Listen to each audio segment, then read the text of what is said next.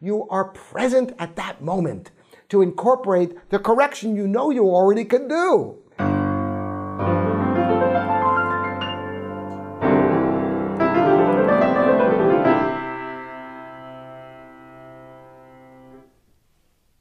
This is livingpianos.com, and I'm Robert Estrin.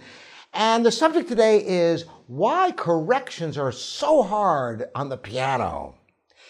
You may have had this experience where you have something in your music you learned wrong or something doesn't quite come out right, and so you correct it, and you cement it, and you do it over and over again, and you get it perfect, and you can play it 10 times in a row perfectly. It's no problem at all. Then you get to a performance or you play for your teacher and the same darn mistake comes back at you. You go, but you corrected that. How could this possibly come back to haunt you? Well, I'm going to give you a parallel here. Imagine there is a route you've taken for a long time, for months, maybe years. You have a job and every day you got in your car and you went the same way each day and you're just so used to it that you don't even have to think about it. And that's the problem. Because then let's say there's a new route or a new job and you have to take a different way.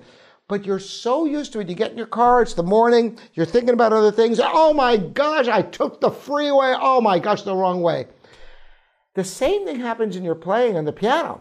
Just because you can play it 10 times in a row as an abstraction by itself in your practice with nobody there, doesn't mean that hundreds of times you played it before or that route you drove 100 times before isn't still back there in your brain. It is, and it can come out at any time. So correcting mistakes involves more than just correcting the mistakes. You have to learn to be aware of the correction at the time it comes.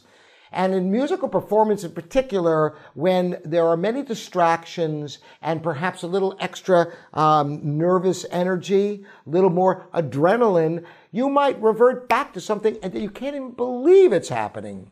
So what's the answer to this? Aside from, of course, practicing incessantly on the correction until it's ironed out, it's being aware when you get to the correction. Just like being aware when you're taking that route, this is where I take the second entrance to the freeway, not the first one.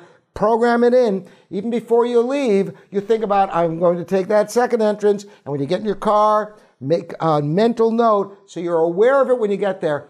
Just like in your musical performance. When you get to that second movement of the sonata, remember the second ending has an F sharp. Be aware of it. So when you get there, you are present at that moment to incorporate the correction you know you already can do.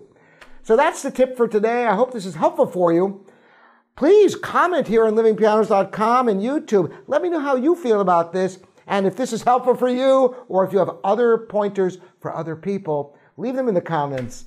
Again, Robert Estrin at livingpianos.com, your online piano resource. Thanks again for joining me.